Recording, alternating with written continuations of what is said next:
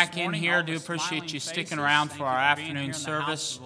I know a lot of folks had to head out, but we want to just do a abbreviated service this afternoon, and appreciate Brother David and his wife and the children being here. We're going to sing "I Love You, Lord." We'll open with a word of prayer, and then we'll sing "I Love You, Lord." Let's go ahead and have him and his family sing one song. Or two, Heavenly whatever, Father, how we thank you they for see this fit, day. and then we can answer any questions that you may have. All right?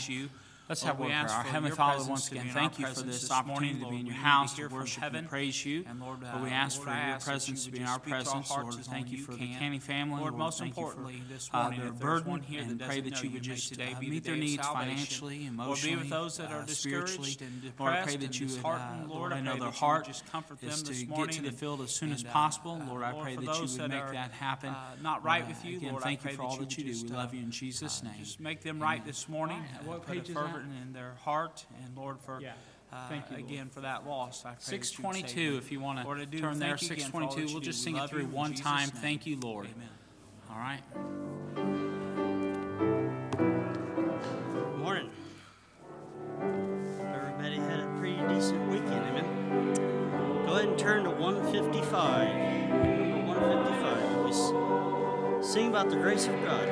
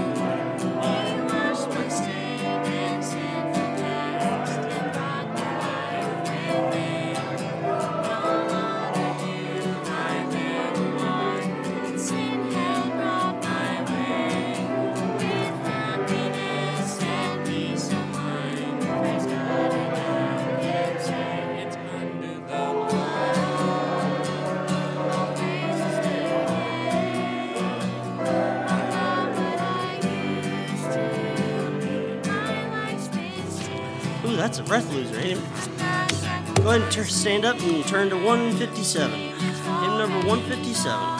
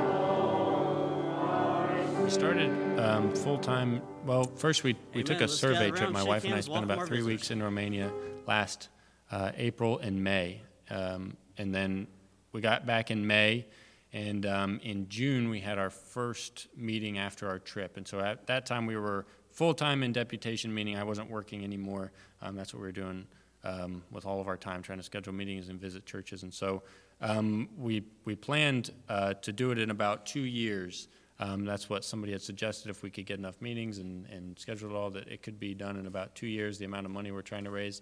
And then we started looking at language learning and what we're going to do when we get over there and all that. And we had been told about a school in Texas, and I was talking to Pastor a little bit about this before the service, that there's a school in Texas called the Baptist Bible Translators Institute, and they teach a 9-month program, and it's language learning, language acquisition, as well as other, they call it advanced missionary training. And so there's all kinds of classes and stuff that me and my wife are planning to both go and take. And so we'll live in a house there on campus, and that's all we'll do during the week. And then on Sundays we'll travel out to churches, as many as we can, schedule meetings and try to continue to raise support. And so that'll start this fall. That's where we're planning to go in August. We'll be there from August through the following May. And then we're hoping, depending on how our support goes, but we're hoping that by that fall, so that'd be 2021, that we'd be able to go. That's when we're planning to tentatively to go by the fall. So that'll give us some time to get back to our home and get things organized and settled if we're going to sell it or rent it or whatever we're going to, because we own a house. So we'll have to figure that out. And, just to get things, I'm thinking about possibly taking a trip by myself during the summer to Romania to try to get some things set up over there, a house and a car and that kind of stuff before we all go. But we'll just have to see. But that's kind of and all of that is just, that's a plan. It could all change, in a week or two. So who knows what will happen. Where are you at currently on your support? We are at 22% of our support raised. And a couple of those, was just a week or two ago. So it's been good. We had one church that we visited last year who called us this year and said they were supporting us. So that's exciting. Do you have a question? Well, I was going to ask what your support level was. And so many people have asked us too. I'll go ahead and tell you nobody's asked us here. But we're looking at if we can raise about 80% of our goal, we'll be able to go over there on 80%, because the other 20% would be mostly ministry type expenses that we're trying to raise. Because you think about a missionary, when you're trying to start a church, you're the one funding everything at a church. All right, as you're making your way back to your seat. Like songbooks and tracts and Bibles and things. So a lot of the money that we raise support, obviously to take care of us, but then there's a portion that is just for the ministry expenses as well. So we would be able to go and live and You want to leave? No, I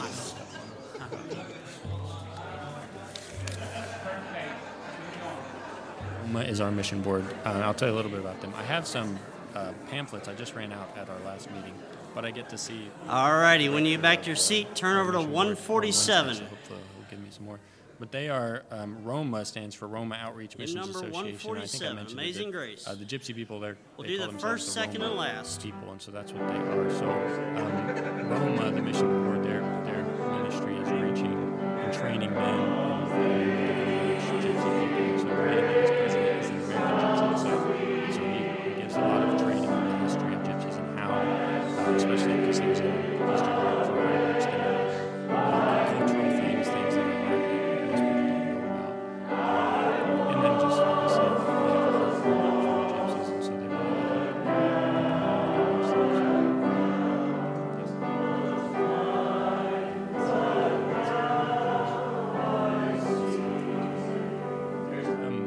There's a family that, the first time that I went on a trip to Romania, there's a church that was started there several years ago.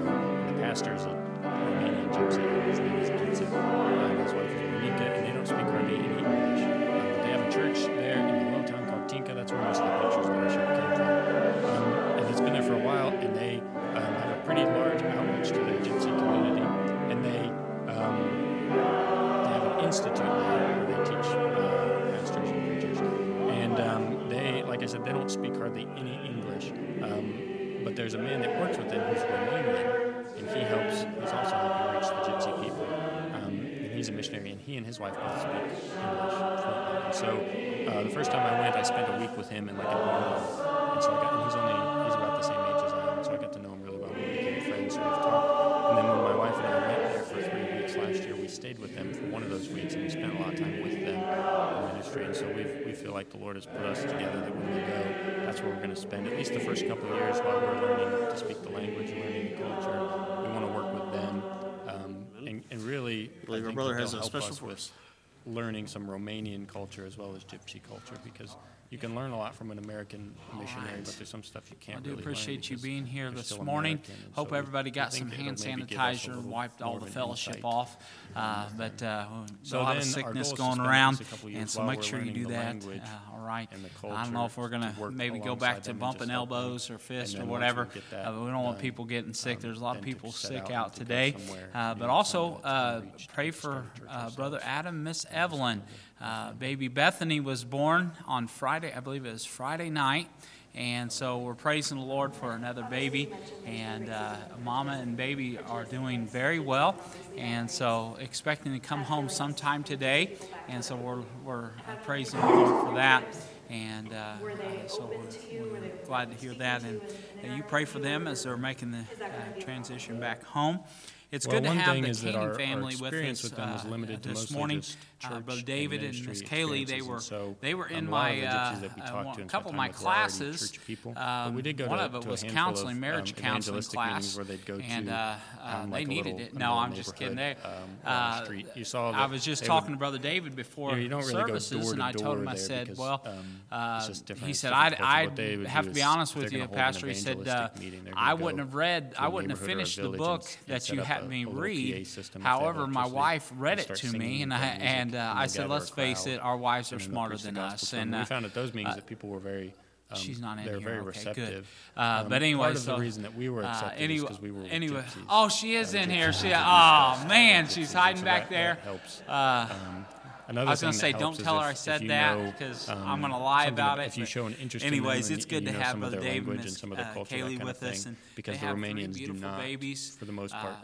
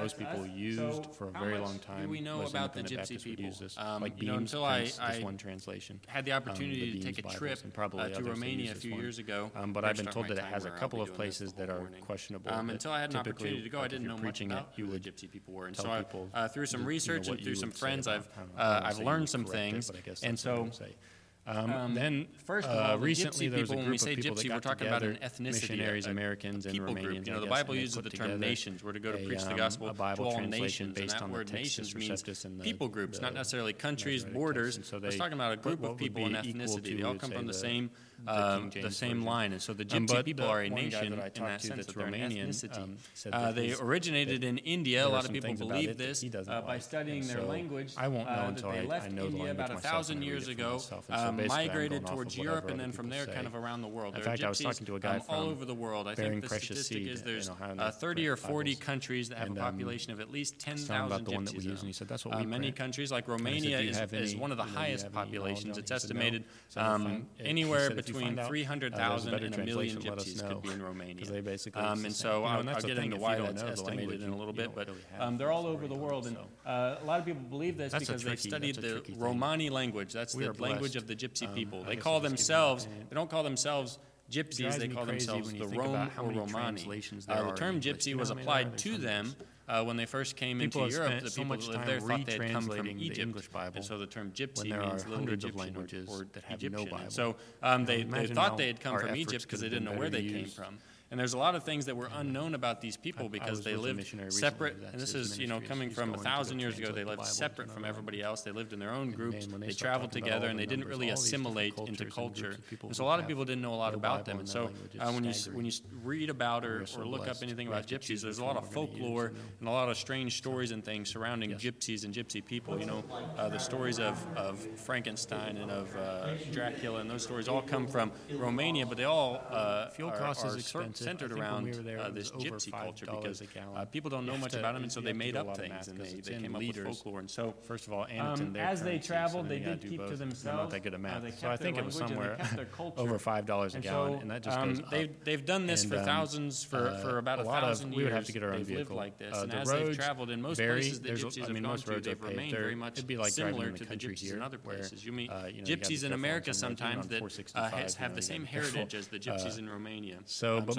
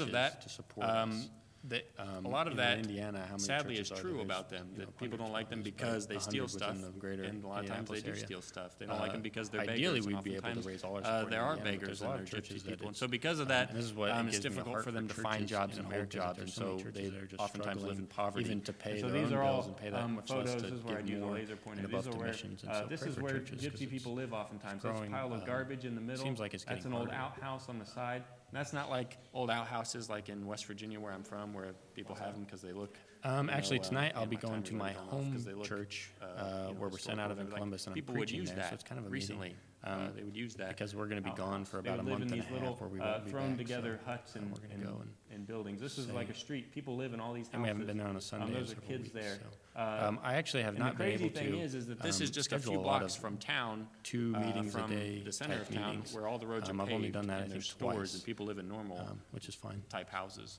But that's where the Romanians live. This side is where most of the gypsies live. So that's the conditions that they live in. So you go visit these people and you find out that there's a great need here for all kinds of things. Obviously food and water, shelter, shoes, clothing, all that stuff.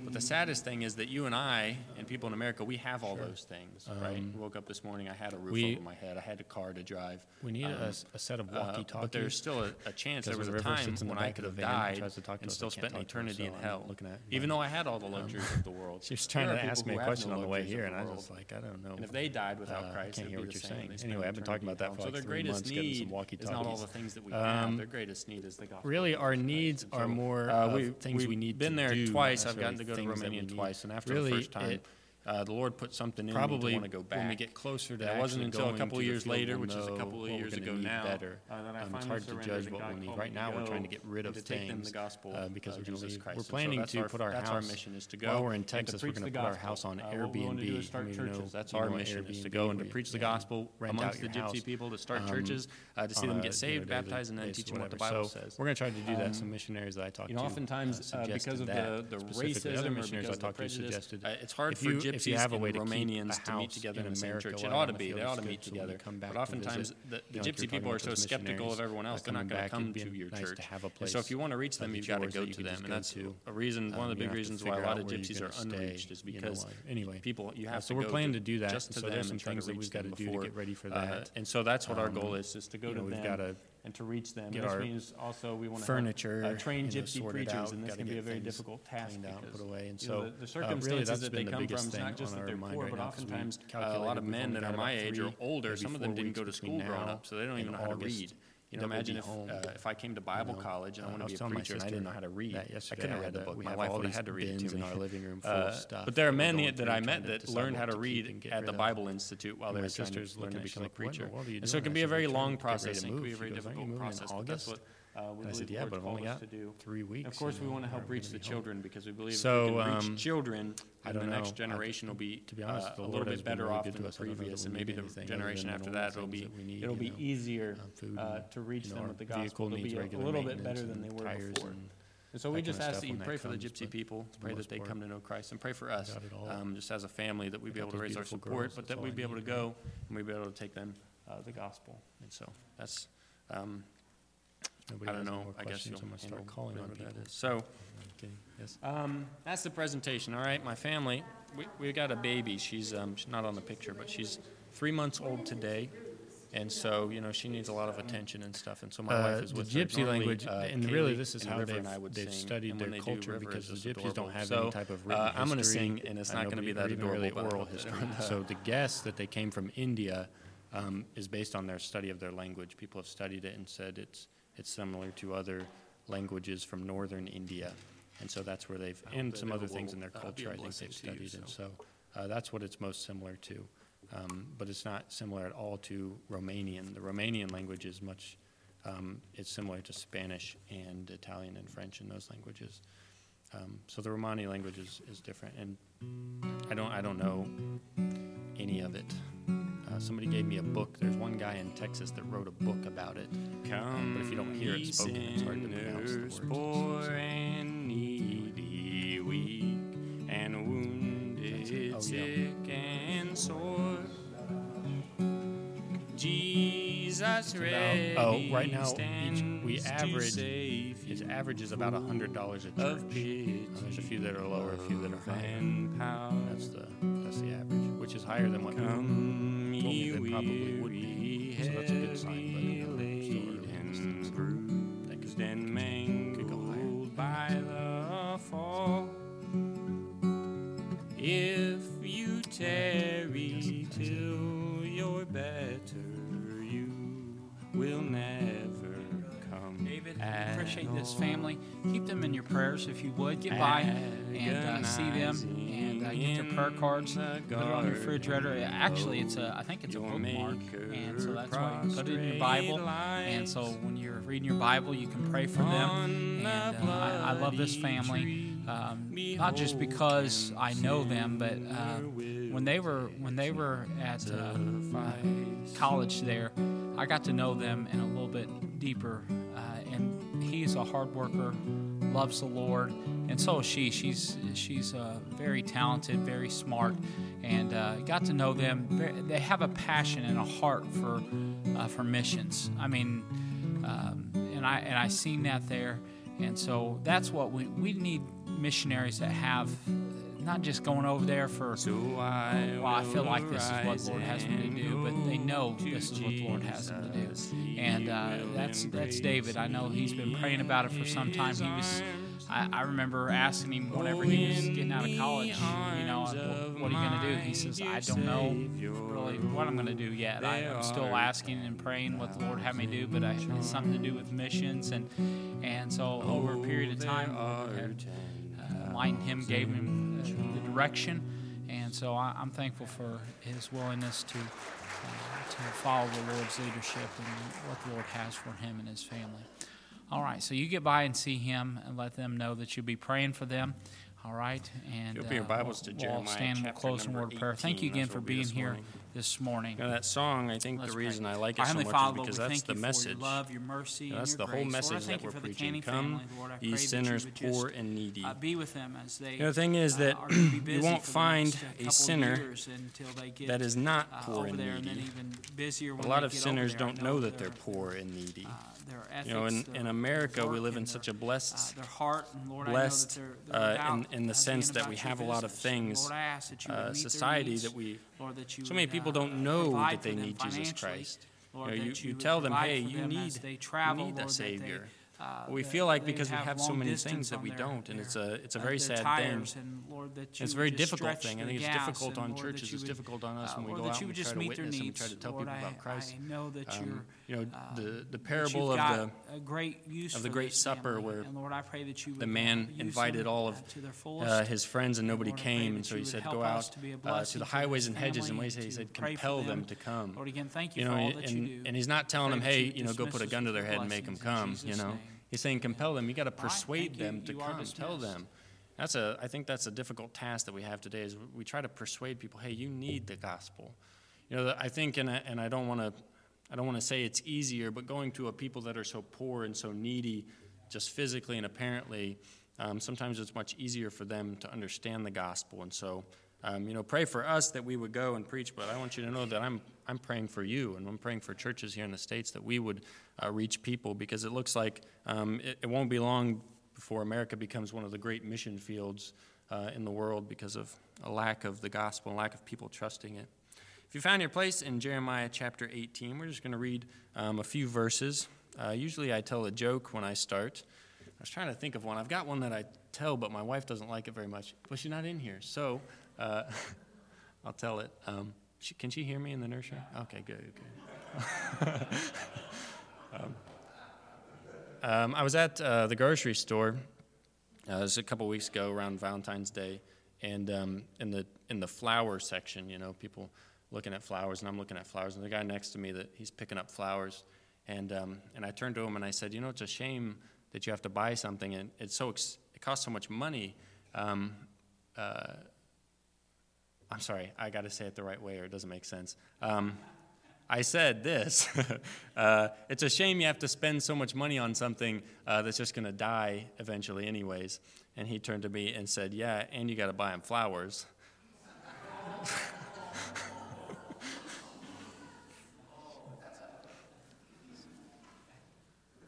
So I said, hey, shame on you, because that's not very nice.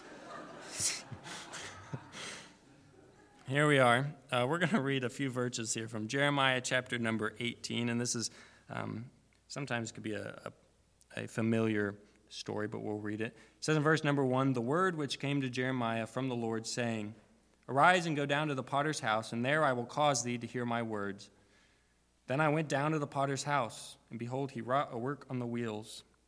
And the vessel that he made of clay was marred in the hand of the potter. So he made it again, another vessel, as seemed good to the potter to make it. Then the word of the Lord came to me, saying, O house of Israel, cannot I do with you as this potter, saith the Lord? Behold, as the clay is in the potter's hand, so are ye in mine hand, O house of Israel. At what instant I shall speak concerning a nation and concerning a kingdom, to pluck it up and to pull it down and to destroy it. If that nation against whom I have pronounced turn from their evil, I will repent of the evil that I thought to do unto them. And at what instant I shall speak concerning a nation and concerning a kingdom, to build and to plant it. If it do evil in my sight, that it obey not my voice, then I will repent of the good wherewith I said I would benefit them. Now therefore go to, speak to the men of Judah and to the inhabitants of Jerusalem, saying, thus saith the Lord, behold, I frame evil against you, and devise a device against you. Return ye now every one from his evil way, and make your ways and your doings good. So let's pray, and then we'll get into this. Dear Heavenly Father, I thank you. Thank you for this opportunity that you've given me, Lord, to present your word to these people. Lord, I'd ask that you just bless us today. Lord, fill us with your spirit. Help us to have our hearts open, ready to hear your word, Lord. Just as Jeremiah here was ready to hear your word, Lord, Lord, help us to be ready, and then to be ready to go and share it and apply it to our lives and give it to others, Lord, as you've given it to us. We thank you. Lord, we ask that you be with those that can't be here today for whatever reason. Lord, bless them. Be with those that are sick. Be with this newborn baby. Lord, and the family, just bless them. Lord, we thank you for all you've done. Lord, we ask all these things in Jesus Christ's name. Amen. First thing that I want to look at, it's not necessarily Jeremiah, though this is really about Jeremiah, but it's this potter. Before we look at Jeremiah, I want to look at the potter. You know, the potter is really just a picture in the story. God wanted him to go see it, but it was a real man. You know, God told Jeremiah, go to the potter's house, and he was talking about a real person in a real place doing a real work. He said, go to the potter, and I imagine there maybe was just one potter. Either way, it was the potter that Jeremiah knew of. He told him to go to his house, and I believe God chose a specific potter for a specific reason. You imagine with me for a moment that God chose this guy. Jeremiah wants you to go down to the potter's house, and Jeremiah went down, and the potter was not there, right? Maybe he was homesick. Maybe he just called in sick today. Maybe he just didn't feel like going to work today. We don't see that. We see the potter's there. He's doing what he's supposed to be doing. He's making some pottery. We see a guy that is reliable. He's where he's supposed to be. He's doing what he's supposed to do. And I imagine he's probably good at what he's doing. You know, he's making a pot. When it gets messed up, he starts over again. He just doesn't, it says there in the vessel that he made of clay was marred in the hand of potter, so he made it again. You know, he didn't say, well, this is going to be good enough. I'll just go ahead and finish it, and then I'll get rid of it, and somebody will buy it, right? Even though it's not very good. No, he wanted to do it right. You know, I think about this man, this potter, and I'm not going to spend a lot of time on him because there's not that much written about him. But I just thought God here used this man, and there's a possibility, and I would say probably a probability, that this man never even knew that God used him for this. He probably never even knew that Jeremiah came to watch him do that for that specific reason. He never knew that this was an appointment that God had for him that would be recorded in history for us to read several thousand years later. Here's this potter. We don't know his name. We don't know really anything about him, but here he is. He's recorded in the Bible for this reason. He just did what he was supposed to do. He just made pottery. You know, sometimes we think about doing the work of the Lord as this great thing. You know, as a missionary, we're doing something different than most people would probably do. As a pastor, your pastor does probably a lot more around the church and stuff than most people do. And we think that's such a great work of the Lord. But sometimes the work of the Lord is simply just doing what it is you're supposed to do. Sometimes it's, you know, and I don't know what your jobs are. There's all kinds of jobs. Back then, most jobs were working with your hands, crafting something. Before I went to Bible college, I went to art school. I went to the Art Academy of Cincinnati, and I studied illustration. And so I learned how to work with my hands, how to draw. I studied printmaking, how to make prints and work different machines. And I got to do this thing called lithography. I don't even know what lithography is. You take a big stone, and it's one of the coolest processes I've ever done. It has to do with chemicals and etching and all this stuff. But I learned how to do all that stuff with my hands, and there's appreciation you have for working with your hands, and you find out that doing that stuff takes a lot of time. It's not something that you do overnight. All of a sudden, you're just good at it. You have to practice and work hard. And here was this potter who you know, he put a lot of time and he put a lot of effort into what he was doing. And I say all that to say this, that I think that we ought to think about this, that there could be times God wants to use us just in the little things, and we've got to be faithful in those little things because we don't know when it is that God's going to use us. We don't know when it is somebody's going to be looking at us and going to be watching us, and God's going to be trying to tell something to somebody else through us. And if we're not doing what we're supposed to do, you know what, that message is going to be lost. You know, if in heaven we find out these things, and I don't know that we will, but if we did, we'd probably find out there were many, many times that God used us. Somebody whistling? Sorry. Just caught me off guard. We would find out probably there's many times that God used us in ways that we never even would have imagined. And you know what would be bad? Here, this guy was a good example, right? He was used for good. Imagine if I won't have you turn there, but there's a short little story in the book of Proverbs, chapter 24, and I'll read it for you. In Proverbs 24:30, it says, I went by the field of the slothful, and by the vineyard of the man void of understanding, and lo, it was all grown over with thorns, and nettles had covered the face thereof, and the stone wall thereof was broken down. Then I saw and considered it well. I looked upon it and received instruction. Yet a little sleep, a little slumber, a little folding of the hands to sleep, so shall thy poverty come as one that traveleth, and thy want as an armed man. He said, I looked and I saw this guy who was slothful, he's void of understanding, and he's supposed to have a vineyard, and yet it's all fallen apart, it's all taken over by weeds and thorns, and it's all bad.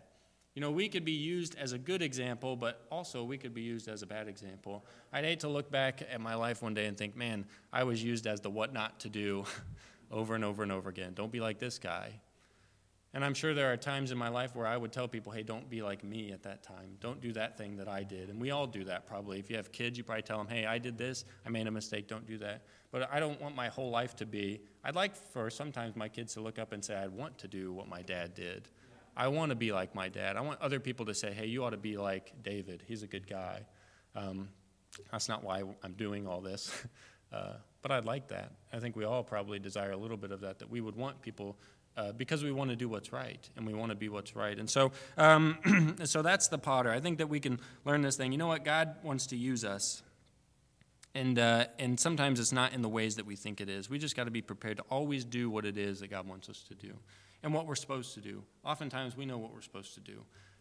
Just simply doing it and doing it well the best we can. Now let's look at Jeremiah a little bit. Jeremiah, I think, had some characteristics that I want to point out and I want to talk about that if we would try to seek these and put these into our own lives, I believe God would do a few things with us. He'd speak to us. He would use us.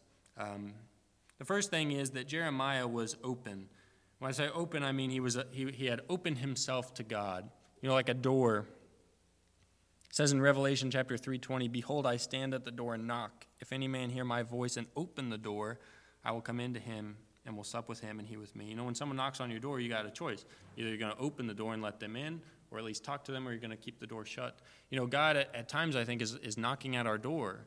And we either open it and listen to what he has to say, or we just keep it closed. Jeremiah, I think, just had his door open.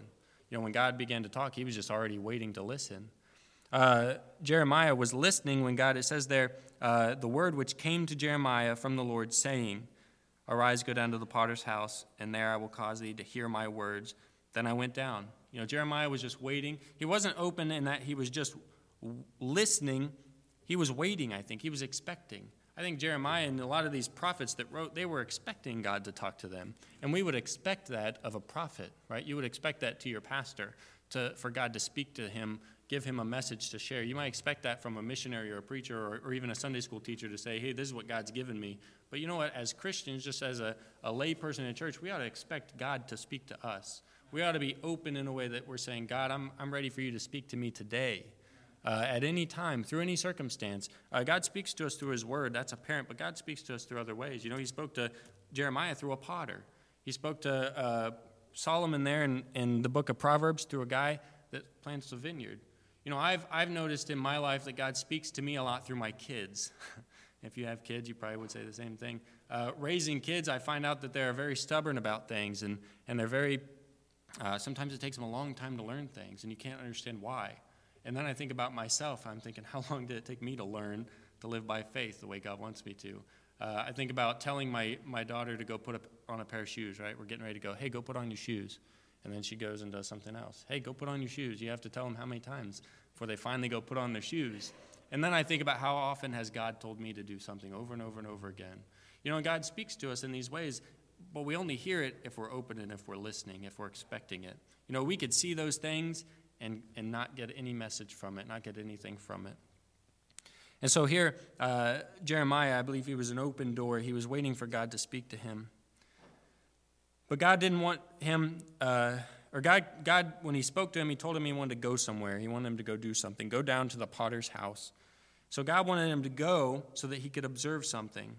And think about this, the potter's house. Jeremiah here probably knew about pottery, right? He was familiar with vessels because that's what they used back then, right? That's what we use today. If you drank out of a coffee cup this morning, it was probably made very similar to the way they were making it back then. It's made out of clay. They shape it, they bake it, and then they glaze it and they bake it, and all that stuff. And so Jeremiah probably could have said, Lord, I know how pottery's made, okay? I've seen it done before. I know. I'm familiar with it. Why do I need to go down there? Now, I don't know if Jeremiah knew that. Maybe he knew nothing about pottery, but chances are there's places God wants us to go that we would say, God, I've been there before. I've done that before. I know that. I don't need to go back. And God's saying, I want you to go again. There's something I want to show you. He wants it to be fresh in his mind because he's got something, even though he's seen it before, he wants to show him something new through the same thing. I go back to my kids over and over again. They're constantly teaching me things. I feel like I'm trying to teach them things, but they're teaching me things. I feel like I'm trying to teach my wife stuff too, but she's always teaching me stuff. And it turns out she is the smarter of the two of us, She thinks that I'm smarter, which gives me the edge, but she's really the smarter one. So the next thing, Jeremiah was open. He was available. He was waiting for God to speak to him, but also he was obedient. When God told him to go, you know what? He just went. Jeremiah went where God sent him, but he also went when God sent him. The when is sometimes just as important as the where, and it's just as important as the what.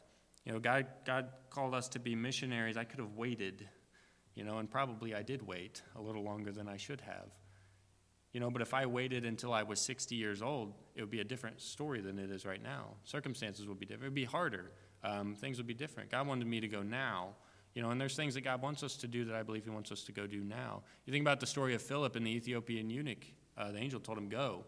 If he'd waited, the chariot could have been out of town. Philip went down to the chariot to tell him about the gospel, and the guy got saved, and he got baptized. What if he'd waited? Who knows what would have happened? God wants us to go and to do when and where he asked us to go. And he didn't argue. He didn't ask. At least it's not recorded.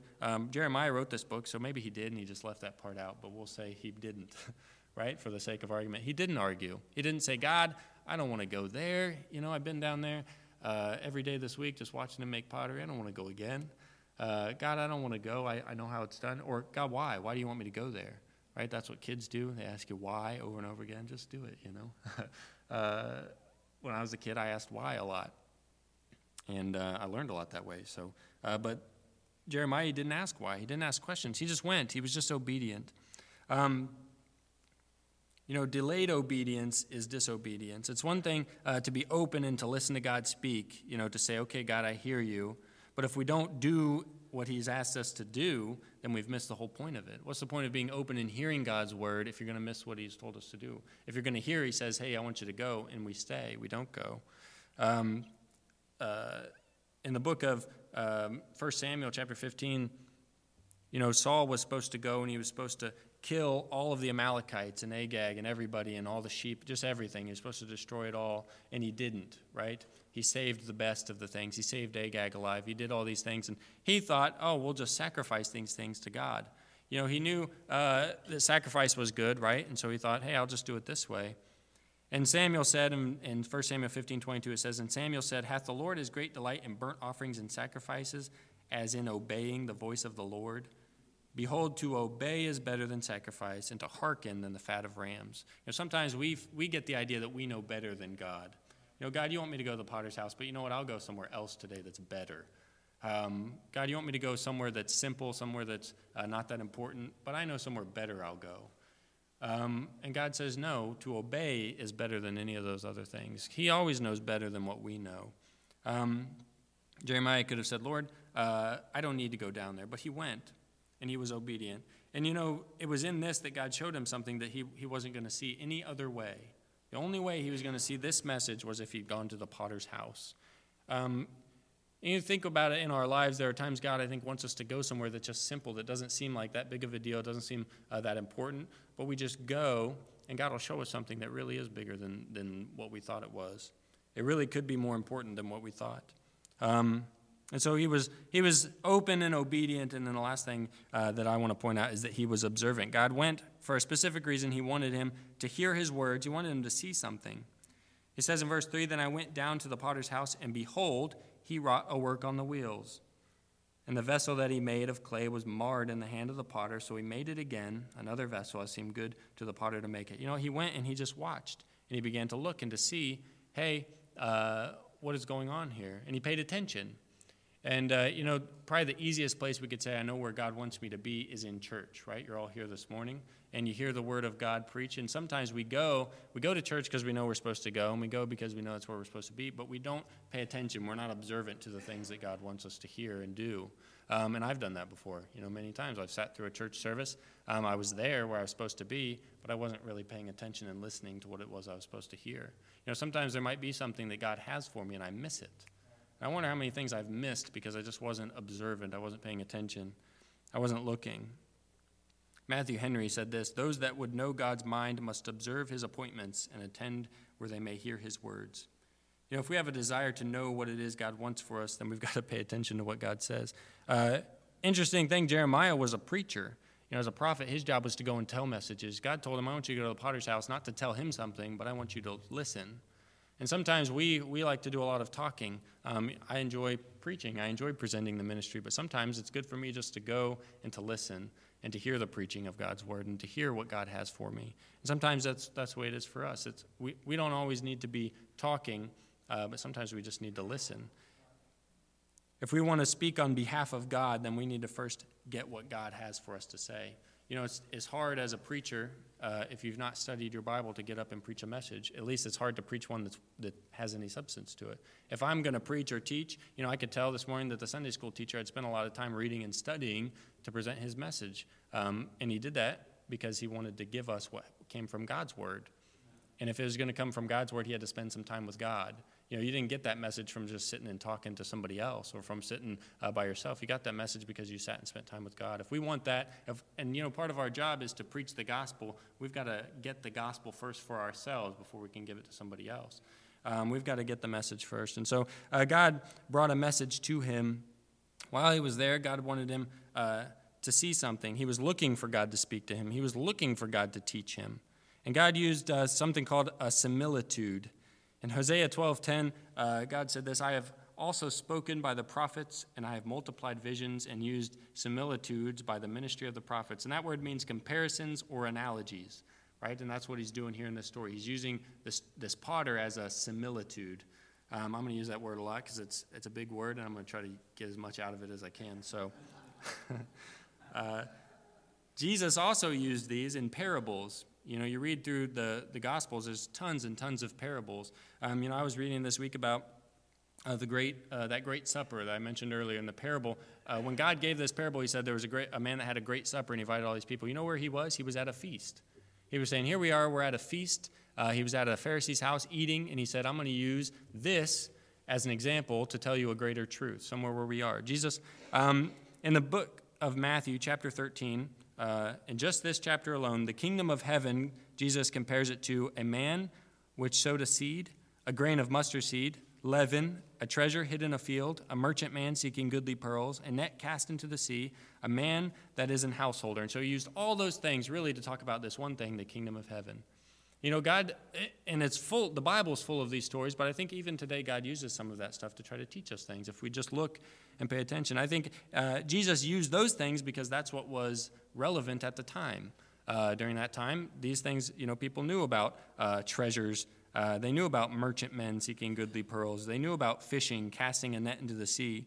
All these things. If Jesus were around today, he may use things like sports that we know of, or driving on the interstate, or shopping, all the things that we do and we're familiar with. He might use those things, and that's what we do. I don't know if you use illustrations, Brother Brown. Probably they are things that we're familiar with, because that's the whole point. Is we're trying to take something that is unfamiliar and use something familiar to explain it. Compare it to something. That's what we try to do with our kids when we explain something. Sometimes that's very difficult. So God used earthly things to describe heavenly things. God can do these things for us. God can show us truths from his word, and he can show us truths really from life in general. And so this similitude, this is the whole center of this story. This is the whole purpose of Jeremiah going, so he could see this one thing, and if he could grasp this one thing, this potter, how the clay was marred in the hand of the potter and how he made it again, then he got the message and he could share it. And Jesus explains to him what the message is. He explains that the Israelites are like the clay and that God wants to be like the potter. And he wants to mold and to make Israel into what he wants. The difference here is that the clay did not mar itself, right? The clay just became marred. And so the potter shifted it again. And so the difference is that Israel had to decide, hey, we want to be like the clay. God is not saying, I want to be like a potter. God is the potter. He's saying, you need to be like the clay. You know, the clay, it doesn't decide what it wants to do. The clay doesn't decide, hey, you know what, I don't think I want to be a bowl today. I think I want to be a plate, you know. It's not thinking about that. When I was in high school, I took some pottery, and there's a type of pot called a coil pot, where you take the clay and you make all these strips that you roll up like a snake that you would have made out of Play-Doh when you were a kid. You make all those, and they're supposed to be all even, the same size, and then you coil it around in the shape of a cup or a bowl or whatever, and so when you look at it, it's ribbed, you know. And so we had to make those, and as I'm making my coils, they're not all the same, you know. They're all wonky and different shaped. And so when I stacked mine all up, it did not look like it looked like a stack of pancakes. And so that's what I did. I made a pancake for the top as a lid, and I put it on a plate, and at the end it was like, man, this is a great work of art that I created. Anyway, it was the clay was marred in my hand, but I just made it into something else. You know, God has an intention for us that he wants us to do something. He wants to make us, but we've got to be willing to submit and just lay down and say, God, I want to be the clay and let you be the potter. Here, as the children of Israel, he's saying, for you, he said, I'm going to have to start over again. And we saw that happen in the book of, or in the Old Testament when the children of Israel got to Kadesh Barnea and they set those spies into the land, and they came back with a bad report. And so what did God do? He said, all right, all of you that are 20 and older, you're not going to go into the land because you've rejected me. If they would have just went into the land, God could have made them into what he wanted them to be. But they rejected him. And so God had to start over, and that meant they were all gone. He was going to start with the younger generation when they come up. You know, for us today, it doesn't mean God's going to cut us down and start over. God just wants to make us new. That's the whole purpose. He's saying, I want to make you new. We talked about the potter, and we talked about Jeremiah, and this is really about the children of Israel. This is who the message is for. He's saying, I want to make you new because you've been marred. You know, today, if you're in here this morning and you're a sinner and you've not been saved, you know what? You've been marred. There's something wrong in our life. We are not perfect the way that we ought to be. You know, what we need is somebody to make us new, to make us right. The Bible says that when we get saved, we become justified. The word justified means to be made right. We cannot make ourselves right. That clay has no power to make itself into a bowl. It needs a maker, a potter, to form it. If you're a sinner in here this morning, you cannot make yourself right. You cannot save yourself. You cannot fix the problem that's in your life. You need Jesus Christ. You need God to fix that in you. You know, as missionaries, we are going to Romania to reach the gypsies. You know what those people are? They're a bunch of marred clay, and they need to be fixed. They need to be remade and made new. And it's as simple as this, preaching to them the gospel of Jesus Christ, that he came. He was the one who laid his life down. He was the one that was cut down and made into nothing so that we can be made new. And so telling them the gospel of Jesus Christ, that he came and he died on the cross. He gave his life so that we could have a new life. And hoping that they trust in him. And that's all it is just believing in what God did. And so this is the message. You know, we see the potter, we see Jeremiah, we see the children of Israel. All of these things can be applied to us. But all of it, the message is simply this: we need to be made new. Even as a Christian, you know, there are times that we become stale, we become stagnant in our faith, we're not walking like we ought to. You know what we can do? We don't have to continue like that. We don't have to continue being like that. God can turn us around, but we got to be like the clay. We got to be able to be molded and to be made into what God wants us to do. So let's pray. Dear Heavenly Father, I thank you. Thank you for this opportunity again to open your word. Lord, I'd ask that you just be with us, Lord. Be with those here. If there's anyone here, Lord, that doesn't know you as Savior, to recognize, hey, all they need to do is put their faith and trust in you and what Christ did on the cross. Lord, if there's Christians here today that would say, hey, I'm not living maybe like I ought to, I'm not trusting you or walking by faith, you know what all it takes is for us to just submit, just to turn around, and Lord, to take it one day at a time and just to trust you. And Lord, I just thank you, and I ask that you just bless this church, bless this pastor. Thank you for them for having us. And Lord, we just ask all this in Jesus' name. Amen. Heads are bowed and eyes are closed. As have a time of invitation here, time of reflection. You're here this morning, you say, Pastor, I don't know for sure if I was to die today, I'd go to heaven. That message helped me to realize that I need to trust in the potter. I need to be saved. And Pastor, pray for me. Anyone like that this morning? I'm not going to come embarrass you. I just want you to raise your hand so I can pray for you. Say, Pastor, please pray for me. I don't know for sure if I was to die today, I'd go to heaven. Anyone like that? Anyone? Maybe you're here this morning, you say, Pastor, I'm saved, but my life's been marred. There's some things that's not right. God knows it and I know it. I need that new start. I'm thankful for 1 John 1:9. If we confess our sins, He's faithful and just to forgive us our sins and cleanse us from all unrighteousness. So that's me, Pastor. I need to get some things right with God. He knows it. I know it. Pastor, please pray for me. Anyone like that? Yes, I see that hand. Anyone else?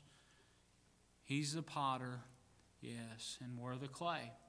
And He wants to start afresh with you, and He can. And I want you to just take this time. Miss Haley's going to begin to play. I'm going to ask you to stand to your feet. And as you're standing to your feet, God spoke to your heart this morning. Would you come? Come on. Miss Haley, go ahead and begin to play. God spoke to you.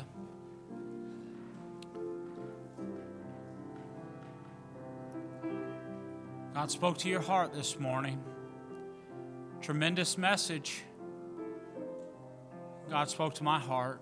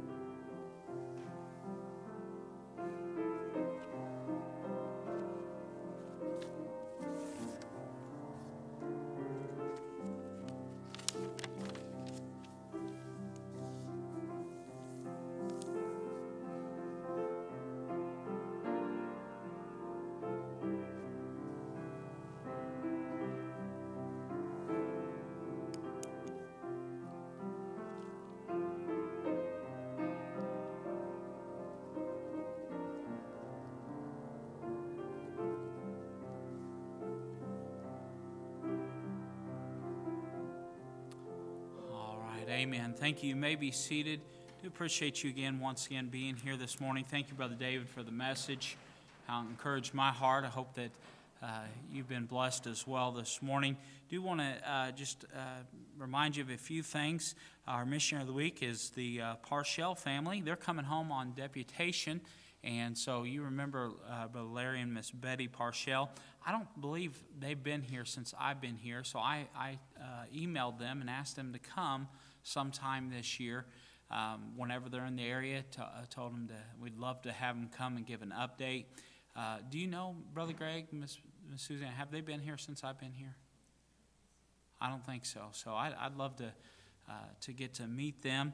And so you pray for the Parshells this week. Pray for our Deacon Week, Brother Travis Ivers, and our Family Week, Brother Roger and Miss Tracy Amos, and then our Trustee Week, Brother Jimmy Clevenger. Remember these folks in your prayers if you would. And then also, happy birthday to Brother Tim Watson. His birthday's today, so make sure you get by and say happy birthday to him. Also, Miss Faith's birthday's today, and so make sure that you embarrass her. She's not in here right now, so just go by her and laugh and say your dad said a funny story about you or something. Just embarrass her. She'll like it. Actually, she'll hate me for it, but anyways, that's all right. So just remember these folks in your prayers. And then also this coming Saturday is our prayer breakfast. I want to invite everyone to come out this Saturday. Invite someone to come. It's always a good time of fellowship and food. And so that's all the announcements I have. We'll go ahead and have the men come forward, take up this morning's tithes and offerings.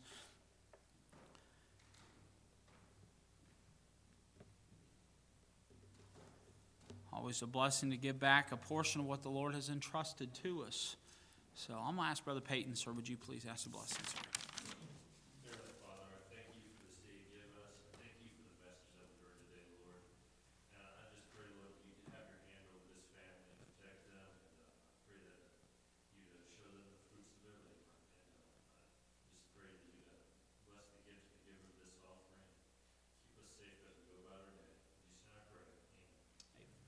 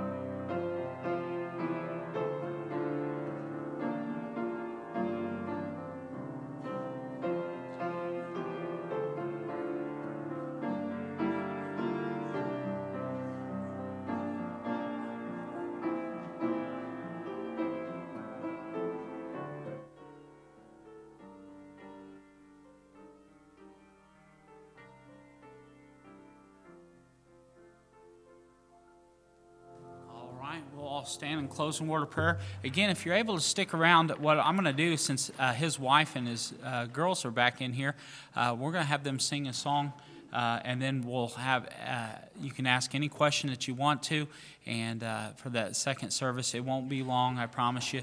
So if you're able to stick around, we'd love to have you. All right, let's close in a word of prayer. Brother Travis, sir, would you close us in a word of prayer, sir? Father, it's good to be in your house today, and Lord, we thank you so much for the grace that you've given to